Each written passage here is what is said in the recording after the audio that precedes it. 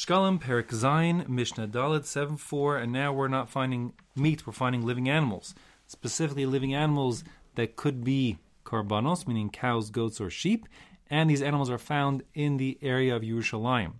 And that being the case, as we will detail in the Mishnah, it's safe to assume that the majority of such animals are consecrated as intended to be karbanos brought in the Beis Hamikdash, and therefore if you find such an animal, you'll have to assume it's a korban, just have to determine what kind of korban it might be.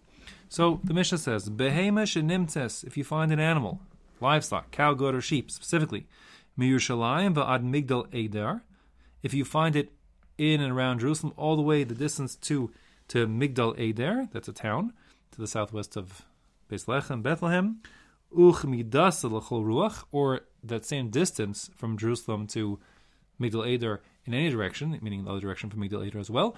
Migdal Eider is, let's say, 11 kilometers from Yerushalayim, so we're talking about a radius of 11 kilometers. If you find animals, you have to assume those animals, if they could have been korbanos, were korbanos. What kind of korban? Well, Zacharim, if it's a male bull, goat, or sheep, so then olos, you assume was an ola, that's the majority, to be burned on the Mizbeach entirely, because an ola can only be a male. You can't bring a female animal as an ola. Nikevos, on the flip side, if it is a female, then you assume zivche shlamim, you assume was a shlamim, and therefore will be brought to the Beis Hamikdash and treated as such. The Bartan learns that simple and straightforward. There is what to talk about because the Gemara in Kedushin in Daf Nun Hey starts asking questions.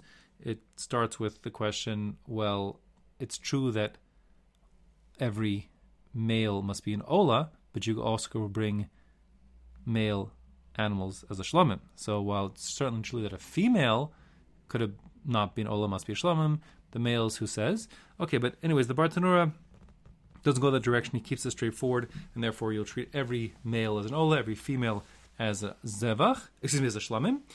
Now, Rabbi Yehuda says one other thing. Rabbi Yehuda Omer, haroi lepsachim, if this is the kind of animal which could be a korban pesach.